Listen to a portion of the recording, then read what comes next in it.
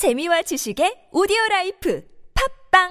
엄만 왜 오빠 생일하는 거 싫어? 세상 모든 가족들에게 바치는 위안. 당신 그게 왜 하고 싶어? 그날 수호도 올 텐데 오지 않을까? 설경구 전도연 국보급 연기. 가슴을 파고드는 120분 압도적 엔딩. 영화 생일 4월 3일 대개봉. 전체 관람가.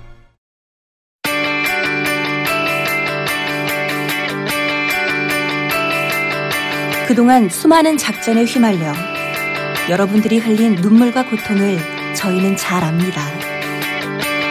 개미들의 고통을 아는 세 사람과 함께 작전에 작전을 거는 작전을 우리 함께 배워볼까요? 웃으며 투자하는 날이 우리에게도 올 거라 믿습니다. 증권계의 마이더스의 손 양순모다. 자산관리 분야의 진정한 실력자 김대권. 난 망가진 주식도 되살리는 명품 기술자 이창봉이다. 개인 투자자를 위한 수익 대박 작전 개수작. 자, 개수작 개인 투자자 수익 대박 작전 2부 네 시작됐습니다. 지금 2회 2부죠. 2회 2부. 야, 벌써 2회예요? 뭘 벌써 2회야? 이제 2회다. 아, 죽겠다. 콜라를 오랜만에 먹어서 이제 자꾸 그러네. 아, 옆에서 자꾸 트름에 대고 있어. 오늘 배 아픈 콜라를 먹었잖아. 아, 이건 어떻게 해. 뭐 이제 내가 선택한 종목이 무조건 이기는 거야. 내가 볼 때는. 우리 그거 안 했네. 잘 먹었습니다. 잘 먹었습니다. 봉 팀장님. 여기는 근데 좀 싸더라. 두 판인데. 4만 원짜리 피자 잘 먹었습니다. 뭐 이거 오늘도 좀 기대가 되지 않아요? 오늘 또 막 뭔 종목을 갖고 왔는지 저도 기대가 돼요 지금. 이게 뭐 오늘은 공시에 대한 내용 좀 얘기하고 있는데 지금까지는 뭐 내가 봤을 때 워밍업 또 이후. 근데 공시로 진짜 부리는 꼼수가 너무 많았어요. 너무 많은 공시 책만 봐도 많고. 예를 들어서 이제 그런 것도 많잖아. 그 불성실 공시법인 지정되는 거. 네. 그게 일단 기업들이 하고 싶고 그러는 게 아니야. 몰라갖고 하는 경우도 많어. 자기네들이 뭐 공시에 대한 이걸 기본적인 내용을 공시해야 몰라서 되는 건지도 몰라가지고 공시 뭐 불성실 공시돼서 벌점 맞듯이 벌점이 있거든. 실제로 그럴 수도 있겠다. 아니 왜냐하면 뭐 좀 회사가 크고 뭐 이렇게 여의도에 좀 가까운 회사면 괜찮은데 좀 지방에 있는 회사 그러면 모를 수 있다니까. 근데 실제로요. 상장되어 있는 기업 중에서도요. 상장기업 기준이. 상장기업 기준으로 놓고 보더라도 IR 담당자가 그렇게 또 많지도 않아요. 많지도 않아. 네. 그러니까 이제 주가 이제 그 관련된 이제 그 변동 사항이 있으면 그걸 해주시는 분들이 뭐 한두 명밖에 없는 경우도 있어요. 가끔 뭐 경리팀, 총무팀 회계 담당하다가 하시고 그러니까 좀 작은 중소기업 말하는 거지. 소규모는 원래 뭐 인력이나 뭐 어떤 재무적으로 부족한 부분이 있으니까 충분히 그럴 수도 있을 것 같은데. 근데 거기에 이제 나 같은 프로 같은 게 들어가가지고 이제 개수작을 부리겠지. 너 같으냐?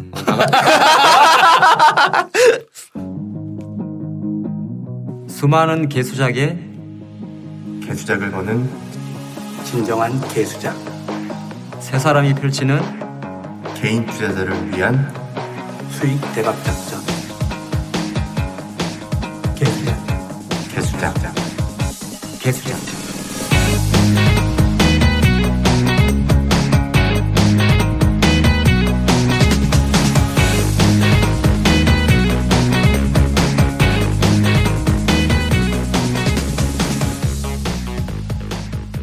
파도 끝이 없네. 계속 나온다. 공시의 꼼수. 이거 장난 아니다. 너무 많아요. 너무 많은데 그중에 이게 또 하나 또 이런 게 있어요. 우리가 보통 개인 투자자들이 많이 현혹되는 게 자사주 매입. 과연 이 자사주 매입이 호재일까? 저는 이건 개인 투자자들이 판단하기에는 전부 다 호재라고 생각을 할 것 같아요. 김집사 어떻게 생각해? 그렇죠. 아무래도 자사주를 매입한다면 호재로 봐야 되는 거 아니에요? 당연히. 그러니까 네가 돈을 못 버는 거야. 그래서 저는 그렇게 이러고 살고 있어요. 그러니까 이게 뭐냐면요.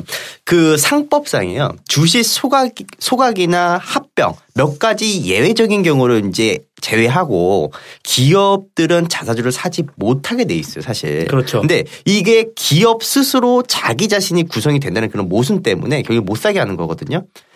원래 그 회사라는 것이 돈을 벌어야 하는 그 회사가 본래의 목적을 벗어난다. 이런 우려 때문에 실제로는 일본에서는 자사주 매입이 사실상 전면 금지라고 하고요. 다른 외국도 대부분 엄격한 제한을 하고 있거든요. 우리 상법 개정돼가지고 자사주 매입 근데 가능하지.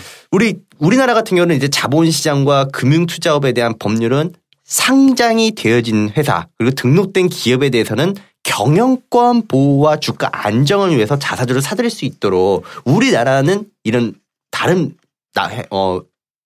해외와 다르게 이런 새로운 법이 있더라고요. 2012년 그게 아니고 딱 보니까 그러네. 상법상에서는 못 사게 돼 있는데 네. 자통법에서는 예외 한도로 허용을 해줬다는 얘기죠. 네, 그렇죠. 이게 상장 기업들 말고 비상장 기업들 문제도 요 자사주가 상법이 개정되면서 이제 자사주 매입을 할 수 있도록 변경이 됐는데 실제로 뭐 법 쪽에서는 그거를 뭐 다른 방향으로 보는 이런 게 또 비슷한 내용이에요. 이거랑 관련된 내용이 있어요. 근데 대신에 이 경우에는 돈이 있다고 해서 아무 기업이나 이 자사주를 살 수 있는 것이 아니고요. 자사주를 사는 돈은 반드시 자기 자금이 되어야 된다는 거고 또 자사주의 취득함도 정해져 있더라고요. 자산 총계 그리고 부채 총계를 자산 총계에서 부채 총계를 빼고 남은 그 자본 총계에서 자본금 또 자본 준비금 이익 준비금을 제외하고 남은 금액에 대한 즉 상법상 배당이 그렇지. 가능한 이익으로 제한이 되더라고요. 배당을 해야 될 물량을 가지고 자사주 매입이 가능하다라는 거죠. 그러니까 예를 들어서 신규 상장이나 등록한 새롭게 이제 등록한 기업들이 높은 가격으로 이제 기업을 공개해서 떼돈을 벌었다고 하더라도 주식 발행 초과금은 자본 준비금에 대한 부분으로 속하기 때문에 자사주 매입금으로 사용하지 못하더라고요. 그러면 결국에는 배당 가능한 이익 내에서 자사주 매입을 한다는 거. 그만큼 조금 배당 파이가 일단은 줄어든다는 것을 받아들여야 되는 거거든요. 근데 투자자 입장에서는 결국에는 그 얻는 것도 있고 있는 것도 있어요. 배당을 늘리는 것은 앞으로도 그만큼 배당을 주겠다라는 이런 장기적인 뜻으로 받아들여도 되고 자사주 매입은 안 좋은 점은 일단은 좀 일회성 부분에서 좀 끝난다는 점이 그 부분들을 감안한다면 과연 이게 과연 투자들한테 좋은 공시일까라는 생각을 하거든요. 근데 이제 보통 자사주 이야기가 나오면 최소한 이제 급등은 떠나서 네. 일단 하락은 좀 지지해 주니까 그런 게 있겠지. 그래도 그지? 그죠. 근데 보통 이런 것도 있어요. 자사주 매입하면 막 폭풍 매수 막 들어와가지고 주가 막 빵빵 막 올리고 막 이런 이야기를 하시는 분들도 있는데. 그럴 수가 없지. 사실 이제 그 자사주 매입은요. 철저하게 투명성에 대한 원칙을 지켜야 되고요. 매입 가격 그리고 물량도 제한적 매도도 마찬가지거든요. 그러니까 사실 주가를 올리기 위한 작전을 할 수가 없다라는 거예요. 주가에 대한 방어에 대한 의지는 된다는 거예요. 안정적으로 주식을 보시는 분들은 그 성향을 보고 들어가야 된다는 거고. 근데 자사주 매입 기간은요. 신고서를 제출한 다음 날부터 3개월 이내라는 이런 규정이 있어요. 그러니까 장외 매매 시 공개 매수를 해야 되고요. 장내 매수 시 매수 가격에 대한 제한이 있고 또 동시효과 때는 전날 종가 그리고 또 전날 종가 기준으로 해서 오늘 종가 기준으로 플러스 5% 이렇게 이제 매수 한정이 좀 되어져 있다라는 거. 요 부분들이 또 있고요. 또 하루에 살 수 있는 양도 정해져 있다라는 거. 전체 자사주 취득 물량이 10%와 공시 전에 1개월간 일평균 거래량이 25%. 이 두 개를 비교를 해서 많은 수량으로 하되 발행 주식 총수의 1%가 넘으면 안 되는. 그러니까. 씨발 무슨 말인지 하나도 모르겠어. 아니 막 들어보니까 존나 복잡하잖아. 뭐 이거 씨발 해야 돼 이거? 아니면 뭐 자사주 매입 나온다 그러면 아니, 그러니까 사라는 거야 팔라는 거야. 해석이 딱 되네. 이렇게 복잡한 거 보니까 자사주 매입에도 별 도움 안 된다는 소리잖아. 별 도움 안 된다는 거야. 나 무슨 뭐 퍼센트가 나오고 졸라 헷갈려. 아니 내가 이걸 자사주 매입을 해봤거든. 해봤는데 정말 못 올려. 왜냐하면 올릴 수 있는 상한 호가가 그날의 종가고 깔 수 있는 가격 호가가 10호가로 제한이 돼. 그러니까 항상 방어지 방어. 그러니까 이게 보통 근데 이런 건 있죠. 자사주 매입을 하게 되면은 얘네들이 6개월 동안 팔 수가 없어요. 못 팔지 당연히. 네. 그리고 자사주 매입 기간 동안에는요. 최대 주주가 지분 매각도 할 수 없어요. 당연하지. 네. 그럼 안 될 거 아니야. 그런데 이거를 거꾸로 매입과 매도가 제한되는 그 기간이 끝나는 시기가 되면은 기업은 결국엔 다시 현금 마련을 내다 팔겠지 당연히. 그죠. 주식을 다시 내다 팔 상황이 되겠죠. 어떻게 보면 주가 방어를 해놓고 있으면은 근데 여기서 이제 또 몇 가지 꼼수들이 들어오는 게 있어요. 얘네들은 주가를 방어를 시키고 그러면 이거를 또 이용해서 들어오는 세력들이 있다는 거예요.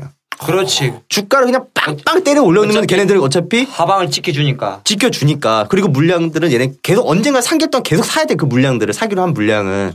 그러면 그 기간 동안에 교회는 고점에서 야 너네 사라 이러고 주가 쭉쭉쭉 올려버리는. 야, 뛰는 놈이 나는 놈이 대가리들 좋다. 근데 결국에는 이제 양면성을 띈다는 거죠. 기업은 결국엔 다시 현금을 마련하기 위해서 주식을 내다 파는 상황이 발생될 수도 있기 때문에 결국에는 투자 활동을 통해서 성장해야 되는 그 기업이 자기 주식을 매입을 하는데 돈을 쓰고 있다. 그럼 결국에는 지금 자기네들이 베팅을 하거나 성장할 만한 그 사업 영역에 투자할 부분들을 찾지 못하고 있다라는 그런 의미로 받아들일 수도 있잖아요. 요즘에 베팅할 데가 없어. 요즘에. 그러잖아. 내가 내 돈으로 내 주식 산다는 말은 거꾸로 보면 우리 회사가 어렵다는 소리잖아. 돈 필요하다 뭐. 아니 돈이 넘쳐나고 주가가 좋으면 그 돈이 투자를 해야지. 그렇죠. 돈을 벌게 만들어야 되는데 그렇지 못하게 만들었다는 그러니까 자사주 매입은 곧 결과론적으로는 아까 보니까 제도도 엄청 뭐 복잡한 거 보니까 돈이 안 되는 게 그러니까 주가에는. 주식을 사고자 하는 사람의 입장에서는 그냥 천천히 진짜 답답하게 그냥 매도 이런 걸로 해야 된다는 내가 한 3개월 사봤거든. 네. 옛날 증권사 있을 때 네. 지겨워 죽겠더라. 이게 아침마다 이제 그러니까 하루 전날 내일 내가 만주를 살 거면 오후에 내일 사기 하루 전에 신고를 해야 돼. 내일 난 만주 사겠습니다. 그렇게 하고 그러면 아침에 HTS 딱 키면 검색에 자사주라고 치면 오늘 자사주를 매입하는 기업체 리스트하고 수량이 쫙 나와. 근데 내가 만주를 신청했는데 만주를 다 체계를 안 해도 돼. 대신 만주 주문은 다 넣어놔야 돼. 넣어놔야 되는 거죠. 주문은 다 넣어놔야 돼. 짜증난다니까 이거. 아니 성질 급한 사람들 못하겠네. 이래 성질 다 버렸지 나는. 그게 흰머리가 다 지금 거예요. 그래서 이제 이런 거를 이제 한 단계 이제 요거는 이제 간단한 이제 그 팩트잖아요. 근데 여기서 우리가 한 단계 더 깊게 들어가면요. 이익 소각이라는 말 혹시 들어보셨어요? 자사주 소각? 네, 그렇죠. 소각. 그러니까 태우는 거네?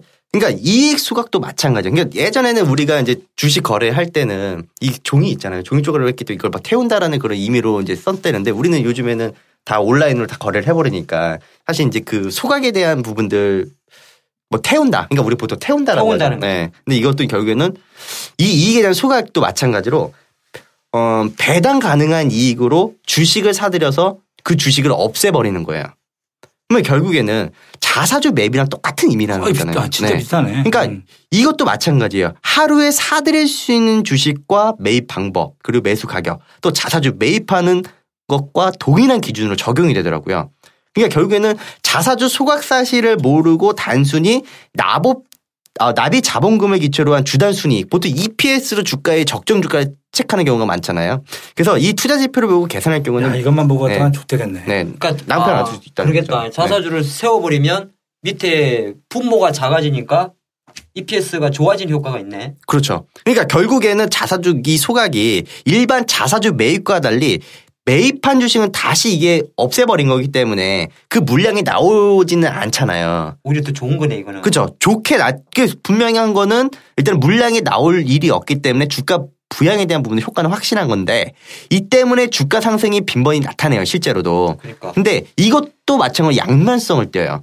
근데 배당할 돈으로 주식 사서 없애버렸다는 얘기죠. 그렇죠. 그러니까 결국에는 배당이 가능한 이익을 자사주 매입을 썼고 또 이거 같은 경우는 자기 자본이 감소해서 부채 비율이 늘어나요. 맞네. 오히려 근데 이게 부채 비율이 높은 기업이 무리해서 자사주를 매입을 소각을 했을 경우에는 주가에 악영향을 또 미칠 수가 있다는 거예요.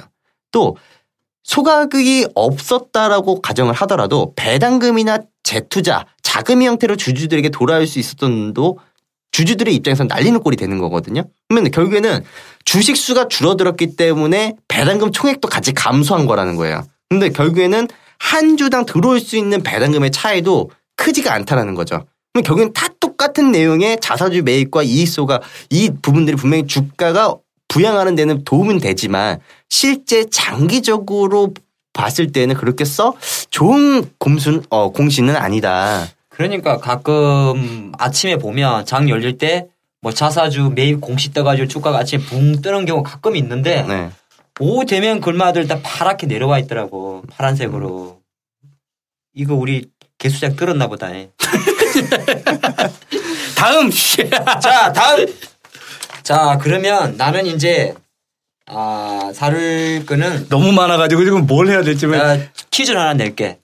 자, 삼성전자가 상한가를 갈 수 있는 시나리오. 삼성이 상한가를 간다고요? 삼성전자가 상한가를 갈 수 있는 확률적인 이야기인데 네. 삼성전자 상한가인지 본 적 있어? 네. 넌 있어? 네. 나는 없거든. 나는 없는 것 같은데요. 2008 옛날에? 삼성전자 상한가 간 적이 있어? 네. 그게 진짜? 선물도 상한가 같이 들어갔어요. 그때 네. 빼고. 그래 이제 시장이 미친 거고. 네. 그렇게 시장이 이제 미칠 때 빼고 예를 들어서 지금 같이 평온할 때 자, 삼성전자가 상한가를 갈 수 있는 시나리오 문제 냅니다. 문제. 자, 1번. 실적. 실적이 한 100억 나왔다 치우래. 땡. 실적이 나와도 땡. 2번.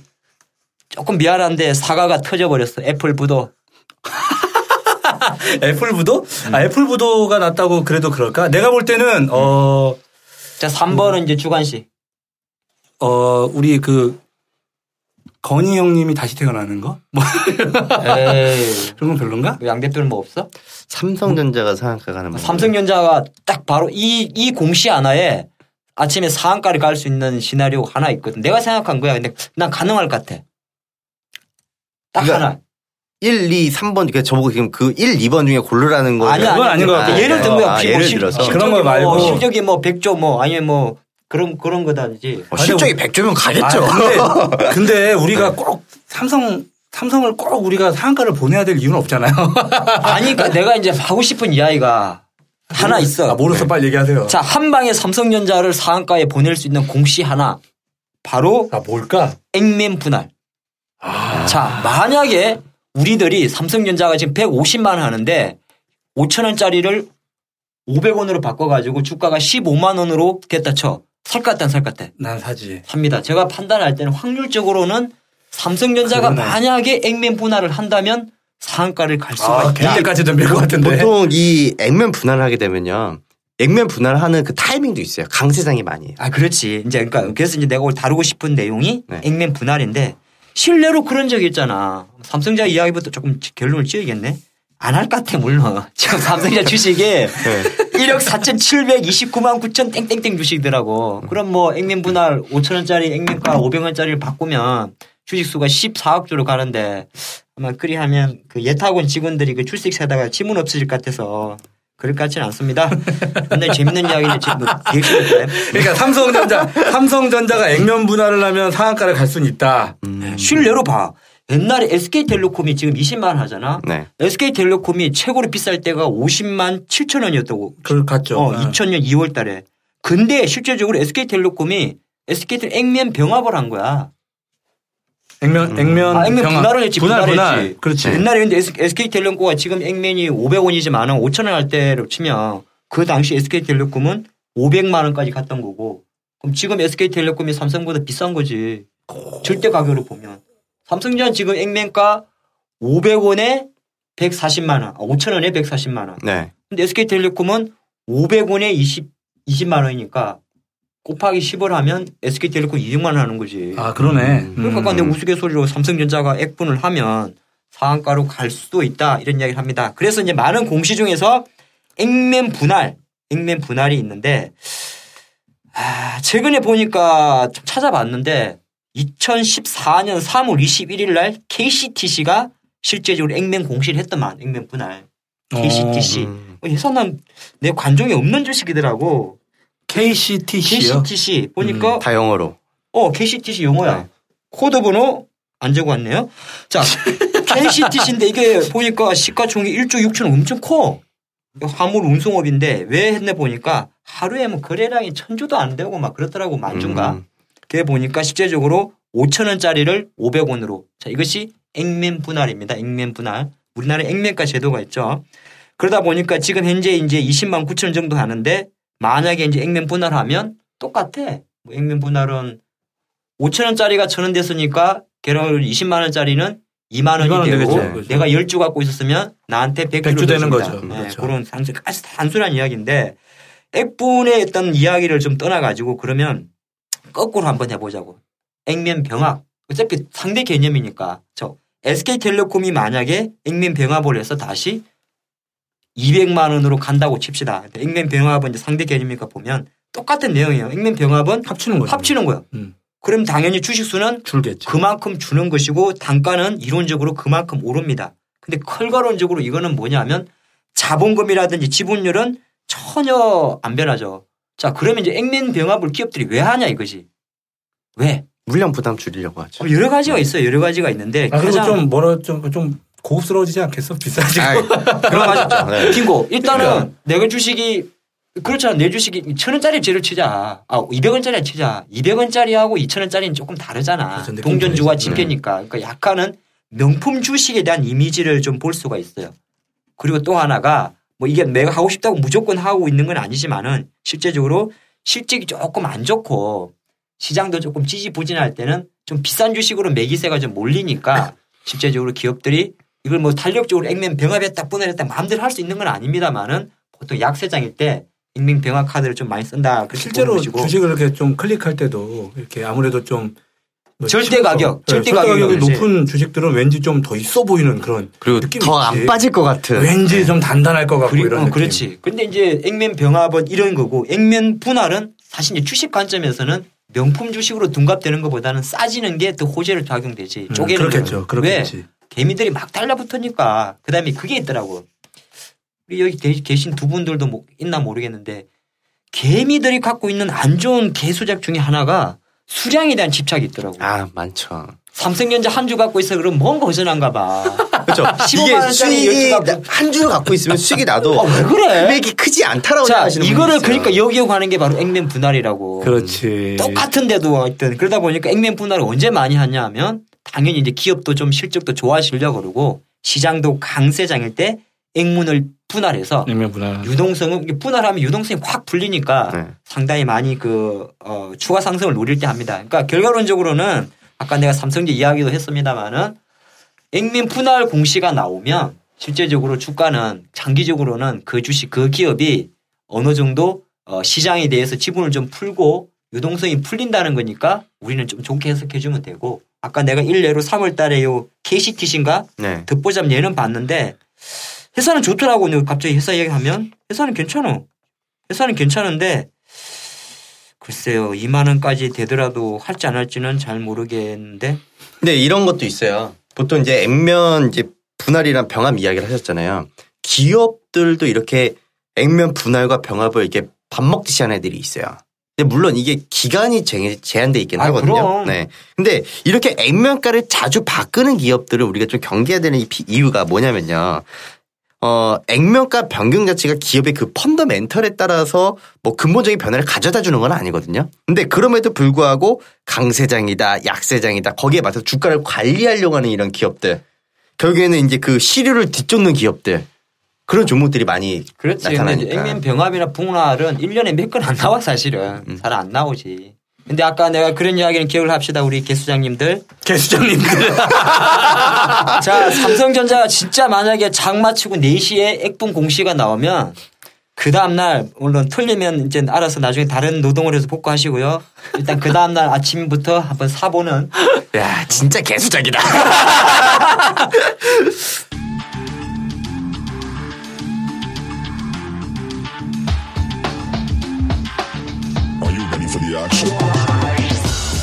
나는 김대권 매니저라고 하지. 한 회사에서 13년간 실력을 갈고 닦은 자산관리 분야의 진정한 실력자. 결코 손실이 없는 안전한 투자를 추구하는 대한민국 0.1% 자산관리사. 무엇이든 물어봐. 명쾌한 답을 줄 테니.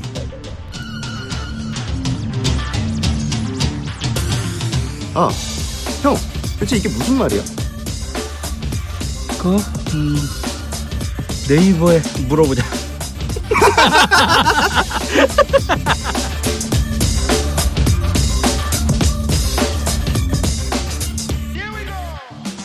자, 개수작에게 물어봐 시간입니다. 요런 건 좀 느끼하게 해줘야 돼. 안녕하십니까? 잡주는 없다부터 들었던 분이네, 이분이. 청취했던 백정감돌입니다. 백정감돌? 네, 병원에서 일을 하다가 최근에는 백정으로 직업을 바꾸고, 백정?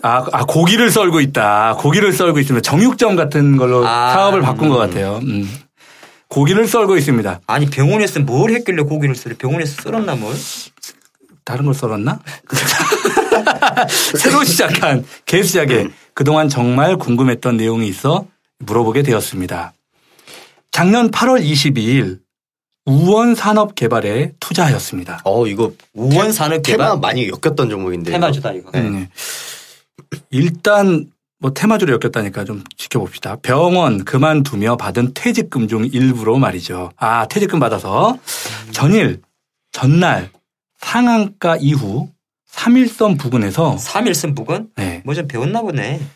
주식에 대해서 좀 아는 사람이죠. 보통 이제 상한가 나타나는데 또 3일선, 5일선, 11선 안 내려오니까 또 3일선을 빨리 붙여서 가는 경우도 있거든요. 3일선 부근에서 50% 물량을 매수하고 그 이후로 조금씩 매수를 하였는데 이후 점차 하향 추세로 바뀌더니 1,700원 선까지 내려가더군요. 그래서 추가로 1차 물량 산 만큼 또 매수를 하였습니다. 물타기 했네. 그렇죠. 물타기. 물타기. 아니 근데 성공하면 매집이고 실패하면 물타기야. 그렇죠. 네. 들어보자고. 그런데 며칠 후 거짓말처럼 주가가 상승하였습니다. 매집했네. 자, 1차 매수 당시 GTX, 자, 수도권 광역 급행철도죠.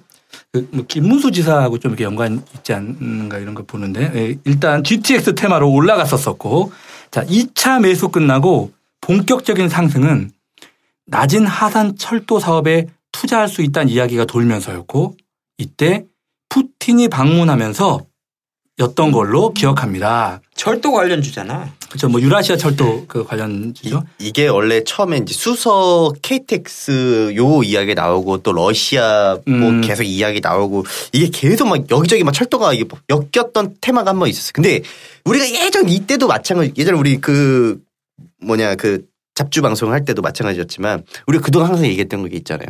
야, 철도는 안 된다. 철도는 뭐 계속 기차가 달리다 끊어져. 근데 이게 가스관 관련주도 마찬가지예요. 철도주들이. 자, 일단 그 주식이 실제로 3,200원까지 야, 대박. 치솟았습니다. 더블 먹었나?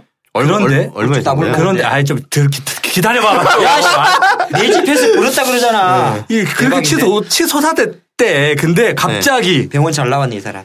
대주주 매도로 급락을 하게 되었습니다. 그 실제 이때 대주주 매도가 있었죠. 자, 그러나 야, 대주주가 팔았는지 어떻게 알았대? 그러나 저는 고기를 써느라 대응을 하지 못했습니다. 야, 씨. 이게 말이 되냐? 고기 쓰느라 대응을 못하다고. 자, 평단가가 워낙 낮았으므로 본전만 하자는 생각으로 기다렸습니다. 이게 잘못된 생각이야. 평단가 낮는다고 이제 들어보자. 그러다 곧 서울시장 후보 김황식 테마로 엮이는 것 같습니다. 이건 또 누구셔? 새누리당 경선 관련해서 2월 초경 상승장에서 30% 정도 수익을 실현하고 나왔습니다. 그럼 물려있다가 다시 나온 거예요? 그렇지. 기다렸다가 30% 먹고 나왔는데 집권당의 김한식 후보에 대한 러브콜이 굉장히 강해 보이는 겁니다. 야, 잠깐만. 이 친구는 뭐 좀 전에는 철도 이야기하다가 갑자기 정치 이야기 넘어왔어? 기다려봐봐요. 그래서 다시 분할 재매수를 감행하였습니다. 그리고 올해 시작부터 운 좋게 약 10% 정도 수익을 맛보았습니다. 됐죠. 근데 그리고 나서 지금 많이 빠졌는데 이게. 그런데 본격적으로 정말 궁금한 건 GTX 테마로 움직였던 종목이 낮은 하산 철도 프로젝트로 다시 움직이고 푸틴 방문과 함께 상승하던 것이 대주주 매도로 차트가 망가지고 그리고 다시 정치 테마로 올라갔다. 저는 이렇게 해석하고 있는데 그렇다면 이게 낮은 하산 철도 테마로 주가 상승을 만든 게 혹시 대주주의 의도가 아니었는지. 이게 첫 번째 질문이에요. 그리고 단순히 주가 상승에 따른 대주주의 고점 매도였다면 세력들이 혹시 물린 것은 아닌지 궁금합니다. 무슨 개소리야. 나 올라간 거야. 그리고 물린 세력들이 다시 원금 회복을 하기 위해 정치 테마로 엮어 상승시킨 후 탈출을 감행한 것은 아닌지 궁금합니다.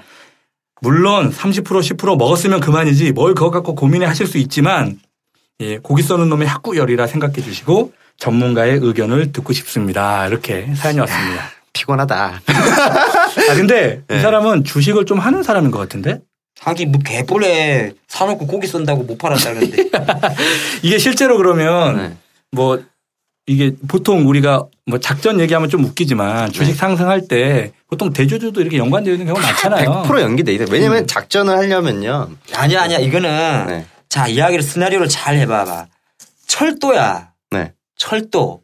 정치적으로밖에 해결할 수 없는 문제야. 네. 그 다음에 낮은 하산 철도도 유라시아 철도도 남북한 관계, 남한과 북한, 러시아의 어떤 정치적 이해관계가 맞아야 되고. 그렇죠. 둘 다 지금 일단은 정책과 정치 이거는 테마로. 정책으로 될 게 아니야. 왜냐하면 보면 그러니까 우원산업개발이라는 회사 자체가 철도 관련 뭐 그런 인프라 하는 회사겠지. 네. 근데 이제 결과론적으로 이 사람은 그걸 택했는데 자, 여기서 이제 재미난 게 있어. 물론 나의 생각이 틀릴 수 있는데 대주주가 이거를 알고 철도 테마에 붙여서 주가가 올려서 팔았냐 이거잖아. 그렇죠. 이거는 말도 안 되는 그건 소리야. 아니었으라는 왜냐하면 대주주는 가만히 놀았는데 자기 주식이 테마주로 붙은 거야. 어? 왜? 이거는 대주주가 컨트롤할 수 있는 내용이 아니잖아. 아, 그러면 이런 것도 있어요. 대주주가 판 것도 물론 잘 판 거일 수도 있는데요. 보통 이제 대주 같은 경우는 뭐 작전 뭐 개입을 하면은 어차피 대주주 가치도 일단 지분이 그 물량이 많은 사람을 일단은 붙잡고 있어야 될 거 아니에요.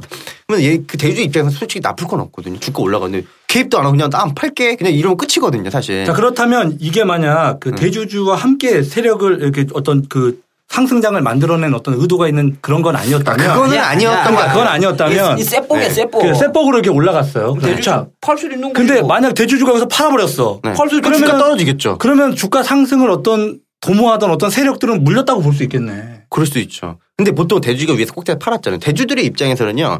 밑에 떨어지면 어차피 이게 단기적으로 얻어 걸린 거 쇠뻑이라고 걸렸잖아요. 그 쇠뻑에 걸려들었으면은 이게 시간이 지나면 어차피 다시 이게 거품 빠질 거 아니에요. 그럼 그때 다시 또 상승하는 거죠. 거죠. 그렇지. 그렇다면 이거는 실질적으로 세력들이 살짝 물렸을 수도 있다. 이렇게 세력은 안 물려. 세력은 안 물려. 중간에 이제 개미들만 물렸나? 개미들만 물렸지. 아하. 차트를 딱 보니까 또 우리 사연을 주신 분이 차트도 첨부를 했네. 네, 홈페이지에 올려놨죠. 차트를 이거예요? 보니까 이거는 전형적인 개미만 물릴 수 있게 움직였네, 그림을. 그런데 그 이후에 다시 테마로 엮인단 말이에요, 이게. 서울시장 테마로. 그렇죠? 그리고 또 주가가 또 상승해. 그래서 실질적으로 대주주가 매도했던 시점만큼 다시 주가가 또 올라가요. 아, 근데요. 이건 또 한 가지 차이가 있어요. 대주주가 팔았을 때 거래량 좀 터진 자리가 여기 있네요. 근데 그 이후에 거래량들이 거의 쭉 소멸되고 있어요.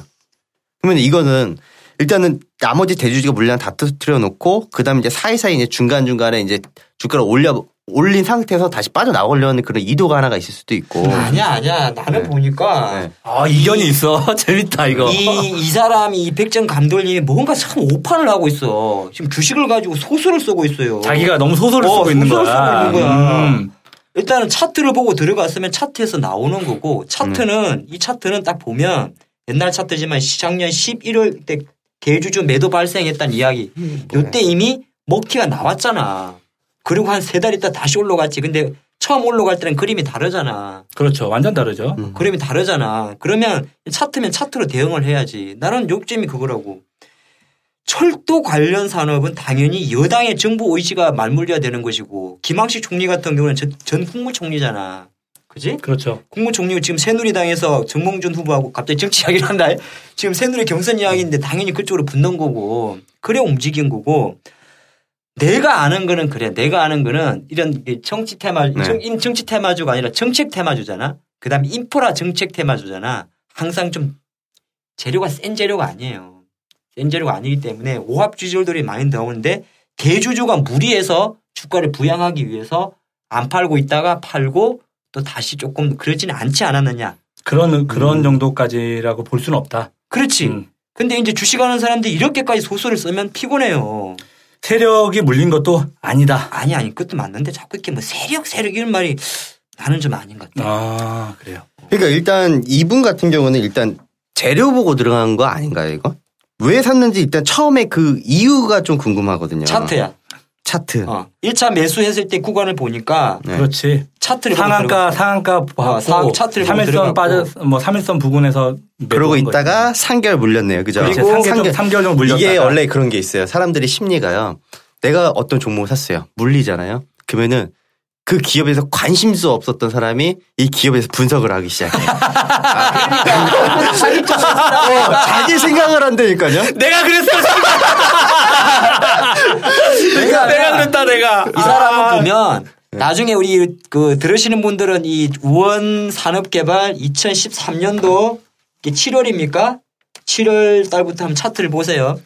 1차 매수하고 2차 매수는 정말 기술적으로 접근한 거야. 2차 매수가 딱 급등하기 전에 매수를 했잖아. 그렇죠. 네, 그렇죠. 그랬는데 셋복으로 날라갔어. 네. 그러니까 첫 번째 여기까지는 잘했어. 이 사람은 참 잘했어. 매매는 첫 번째 분할 매수를 했다는 거거든. 그리고 2차 매수 가격이 1차 개고 매수 가격과 딱 평균가를 시켜줬단 말이지. 근데 뭘 잘못했냐면 두 번째가 고기 써느라 대응을 못했다 이 소리. 그죠. 그 상승을 그렇게 많이 했는데. 이거는 그 다음에 또 있어. 이 완전 블루인데 평단가가 워낙 낮아 본전만 하자는 생각으로 기다렸다. 그런 게 블루 포인트라는 거죠. 그죠? 여기가 완전 블루 포인트. 블루네요. 평단가는 중요하지 않다니까. 왜냐하면 이 사람이 보니까 그리고 다시 2차 매수 가격까지 내려왔다가 올 2월 달에 겨우 나온 것 같거든. 2,000원대에서. 수익은 먹고 나왔죠. 그러니까 30% 겨우 30%잖아. 그럼 결과론적으로 12월 달에 다시 1,800원 밑으로 내려왔던 거야. 근데 이 양반은 계속적으로 소설을 쓰잖아. 사실 소설을 쓰면은 끝도 없죠. 그러니까 봐. 들어갈 때는 내가 하면 그거야. 내가 하면 로맨스고 남이 하면 불면. 들어갈 때는 차트 보고 들어갔어. 급등주했던. 자꾸 나한테 하는 얘기 같아서. 내가 옛날에 근데 실제로 아마 이 방송을 듣는 사람들도 대부분 이런다니까. 내가 잘 모르는 종목인데 차트 보고 들어가. 네. 왜냐면 막 떠 뉴스 네. 막 뜨고 막 상한가 갔다가 막 다음날 풀렸네. 그러면 사실 유혹이 좀 생기잖아. 네. 들어갔어. 근데 주가가 좀 안 가네? 그러면 물렸네? 보수를 쏜다니까? 물렸다고 생각하지 않아. 뭔가 상승하기 위한 준비를 하고 있을 것이야. 상승하면서 그 기업의 관심이 급 높아지면서 그때부터 공부를 열심히 하기 시작해. 실제 그렇거든. 그러면서 거기서 새로운 뉴스와 호재들 나오면 야 잘했어. 나는 안목이 대단해. 나는 단호하게 말하겠어. 이 사람의 말에 너무 많은 모순이 있는데 다시 한번 정리를 하면 첫 번째 진입할 때 전일 상한가 이후 3일선 부근에서 매수했다 그랬잖아. 이런 상한가 매매 패턴 차트 분석 기법이거든. 네. 살 때는 차트 분석했어. 대신 팔 때는 그때부터 해석을 한 거야. 그렇죠. 그러니까 털린 거야. 차트로 들어갔으면 차트로 나와야 되지. 그다음에 소스로 들어갔으면 소스로 나오는 거고. 그래서 이 개수자에게 물어봐야 대한 저의 판단은 블루 포인트다 이거는. 블루 포인트입니다. 먹고 나왔지만 네. 나중에 언젠가는 털릴 가능성이 매우 크다. 계속 고기만 썰어야 되는. 고기 열심히 써는 게 좋을 것 같아. 고기는 잘 쓰실 것 같은데. 근데 이게 실질적으로 자기가 들어갔던 전체 뭐 투입 금액이 어느 정도 수익을 먹었는지는 정확하게 안 나와 있지만 얼추 30 먹고 10 먹고 이러다 보니까 이 사람은 자신감이 있고 실제 이 자기가 해석했던 게 맞느냐 틀렸느냐 이걸 좀 검증해 보고 싶었던 것 같은데 졸라 헛다리 짚었다. 감독아 고기 열심히 썰어라. 수많은 개수작의 개수작을 거는 진정한 개수작. 세 사람이 펼치는 개인 투자자를 위한 수익 대박 작전. 개수작.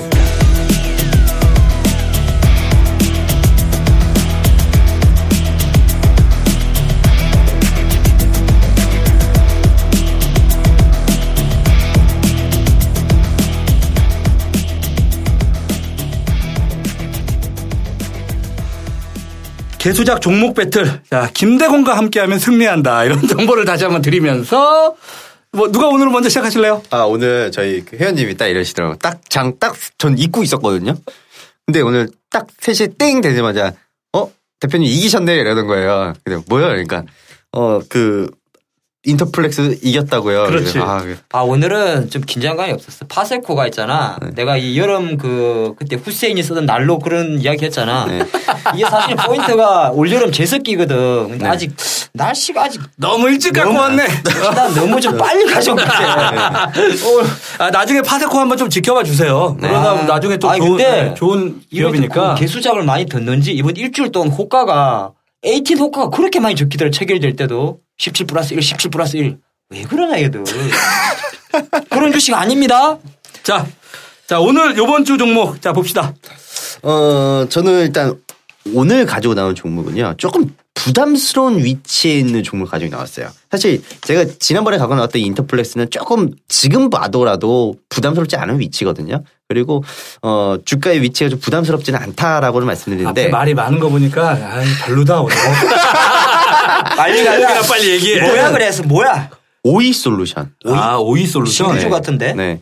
이게 광트랜시버 국내 1위 업체다라고 보시면 될 것 같거든요. 일반 공모 청약 경쟁률이요. 1253대 1. 공모가 1만 원을 확정된 종목이었어요.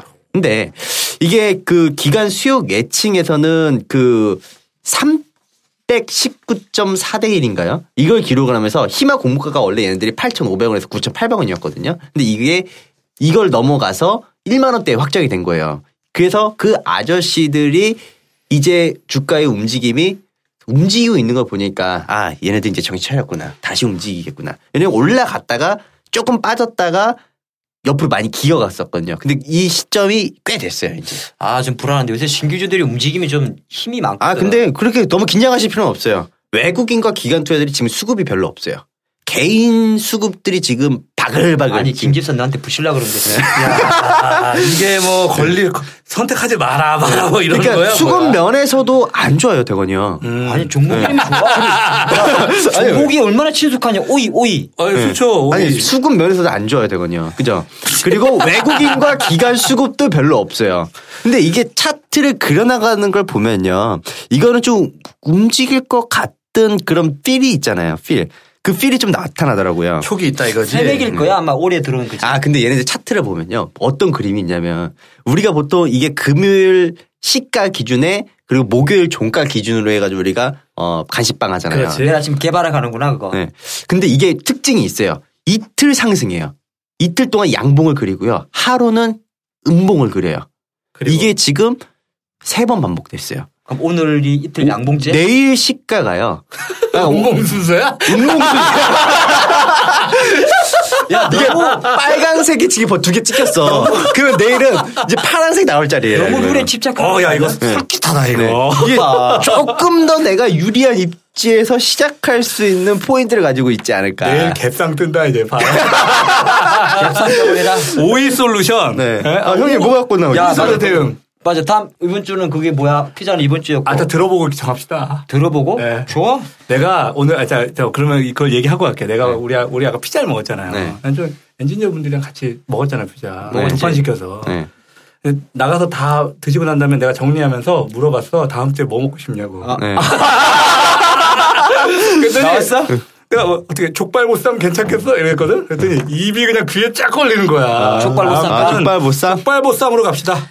자, 이번 주 파세코를 이으면 안 되지. 파세코를 이어놓을 주식은 제가 좋아하는 주식 삼천리 자전거입니다. 오, 삼천리 자전거. 조금 모르겠어요. 지금 바닥권에서 요새 안 좋은 리포트만 나와가지고 올라갈지는 모르겠는데 제가 페달을 밟기로 했습니다. 올라갈 겁니다. 자리 좋은데요, 이거? 이게 보니까 삼천리 자전거 요새 조금 내려갔던 이유가 실제적으로 맞는 이야기 틀린 말 하나도 없어요. 리포트 잘 썼더라고.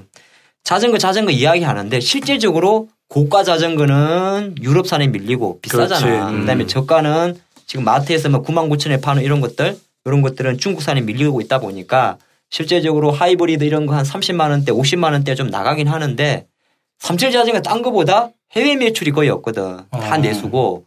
우리나라 자전거 시장 규모가 한 5천억 정도 된다고 하는데 제가 볼 때는 더 될 것 같습니다. 제가 주말에 한강에 자주 나가는데 더럽게 많습니다, 사람들. 그럼요. 자전거 타는 사람 엄청 많아. 그리고 이제 주식이란 게 그것도 있는 거잖아. 이게 무조건 실적으로만 가는 게 아니거든. 주식 그렇잖아. 이게 5월달 되면 보통 우리 여행주 가고 하는 것처럼 또 5월 지금 계속적으로 자전거 이런 이야기가 날만큼이나 풀리기 때문에. 날 풀리고 나면 또 자전거 또 풀리지. 네, 갈 것 같아요. 근데 최근에 이제 조금 조정을 봐인 거는 기관들은 숫자를 좋아하거든. 시끄러워. 정말 지난주부터 왜 그럴까? 자, 기관들은 숫자를 좋아하다 보니까 실적에 대한 부담 때문에 최근에 조금 좀 팔고 있어요. 그래서 지분율이 한 5%까지 축소가 됐는데 오히려 그 지분을 외국인이 받아가고 있습니다. 받아가고 있기 때문에 저는 기관 니들 팔라면 팔아라. 나는 양키 펜을 쓰겠다. 삼천리를 가져왔고요. 차트를 딱 보니까 18,500원이 2개월 싼고점. 근데 이 2개월 싼고점인데 만약에 18,500원을 뚫으면 이 내가 분석한 바에는 파동선 2만 원까지는 한 방에 갈 수 있다. 이렇게 보는 것이고 자 내려왔을 때 가격 지지가 중요한데 16,500원이 기준선인데 또 어려운 또 영어 한번 써야 되겠네. 이게 3개월 기준 역 헤드 앤 숄더. 네. 저도 지금 방금 그 패턴 봤거든요. 근데 딱 패턴 자체가 역 헤드 앤 숄더 패턴이기 때문에 반등식 패턴입니다. 네. 네. 뭐 참 어려운 용어죠. 엄청 어려운 영어 했네. 뭐 아무나 첫전 투자 상담사 시험 볼 때 대충 나오는 내용입니다. 근데 뭐 역은 한국말로 하고. 역 머리 숄더 어깨 예, 그 타이밍입니다. 그래서 차트가 뭐 나름 좀 괜찮아서 오늘 조금 올랐더라고요 보니까. 삼천리 자전거. 네, 내일 야 아침. 오늘 좀 올라간 거 둘 다 오늘 좀 올라간 걸 갖고. 내일 왔네요. 아침에 시원하게 개바람 내주면 그냥. 저는 이제 그동안 좀 많이 올라온 종목이라 이제 상승에 대한 좀 부담감을 좀 느낄 수 있는 종목. 그래서 저는 그게 좀 부담스러운 거죠. 아니 나는 사실은 또 짧게 이야기하면 지난주 종목이 시가 대비해서 마이너스라 저 가지고 뭐 솔직히 우리 양 대표 족발 사준 거는 괜찮아. 근데 혹시나 좀 따라 사는 사람이 있어가지고 손실 날까 봐 안정적인 걸로. 아까 피자값 4만 원 넘으면 죽여버린다고. 야 오이 솔루션하고 삼천리 자전거. 저는 오늘 삼천리로 붙겠습니다. 아 왜 그래? 승리의 아이콘이에요. 왜 이래? 내가 봤을 때는 잠깐만. 네. 이래가지고 김집사랑 내가 졌어. 네. 그러면 둘이 부담하나? 그럼요. 그렇죠. 둘이 부담하는 거죠. 둘이 부담하는 건 당연히. 일로 와. 괜찮아. 일단 내가 붙는 건 무조건 좋은 거야. 일단 오이 솔루션 삼천리 자전거 배틀 붙는 걸로 하고 다음 주는 족발 부쌈이에요. 굿. 수많은 개수작에 개수작을 거둔 진정한 개수작. 세 사람이 펼치는 개인 투자자를 위한 수익 대박 작전 개수작.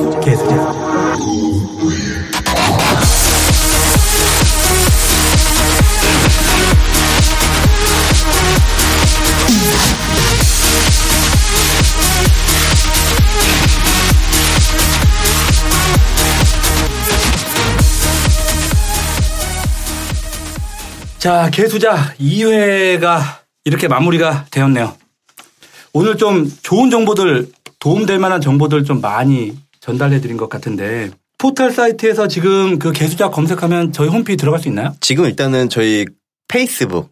네, 페이스북을 지금 검색이 되실 거예요. 근데 지금 개수작 치면은 하도 언론에서 우리 걸 싸대니까 뉴스만 보일 거야. 개수작 뉴스만? 네. 그래서 저희 사이트에도 이제 찾아오시면은 지금 우리가 아까 얘기했던 것처럼 이제 개수작에 물어봐. 이제 저희한테 뭐 궁금한 거나 질문하실 거 있으면은 올려주시면 저희가 또 성심성의껏 또. 그러니까 기왕이면 뭐 페이스북에 글 적는 것보다는 우리 사이트가 있으니까. 네, 그렇죠. 홈페이지 들어오면 제일 사이트 좋죠. 주소가 어떻게 되더라? www.쉬워 개수작 gsj.co.kr. 야, 이거 보통 나 홈페이지 주소 진짜 못 외우거든? 근데 이거는 그냥 외우겠는데. 너무 쉽지.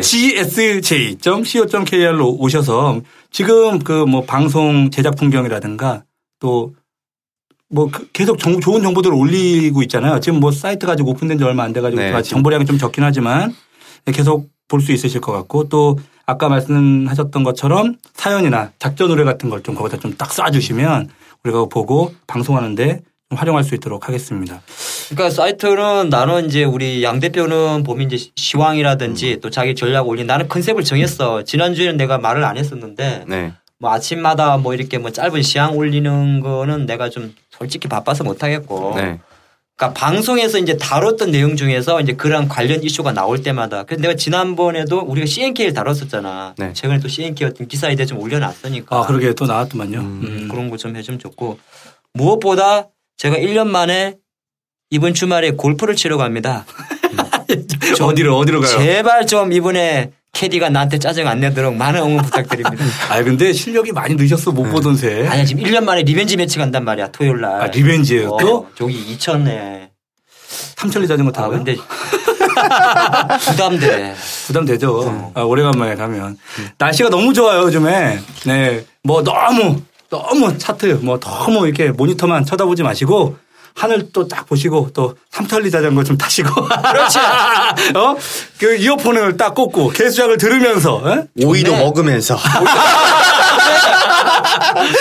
자, 우리 2회 개수작 마치면서 외치고 마치도록 하겠습니다. 개수작의 개수작을 거는 진정한 개수작. Yo, 2014 새롭게 시작되는 역사. 이것은 진정한 큰싸. 과거 비참한 참사에 맞서는 3명의 열사.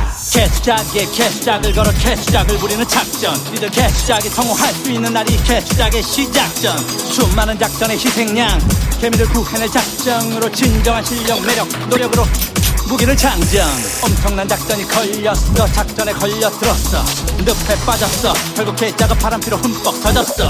길게도 공들였던 내 시간들, 한방에 날려버린 그 스캔들. 적금을 깬들, 내 인생은 바람 앞에 캔들. 뭐 좀 많은 척, 뭐 좀 믿는 척, 그래봐야 주식옷 탁구야. 내 돈 가지고 노는 핑퐁 탁구야. 뭘 좀 많은 척, 뭐가 있는 척. 사람이 주식을 만들었지만 이제 그 주식이 사람을 만들어. 끝을 봐야 끝이 나는 끝이 없는 전투. 끝을 봐도 끝이 나지 않는 끝이 없는 전투. 끝을 보자 끝까지 달려드는 세 사람의 호투. 개수작을 거는 역사적인 전투. 사람쌤 공감돼. 그럼 지금 이 공간에 와서 개수작과 같이 개수작을 공부해. 이건 뭐 작전의 왕국이구만. 누가 이기는지 한번 붙어보자. 우리는 한 번 물면 절대 안 놓는다.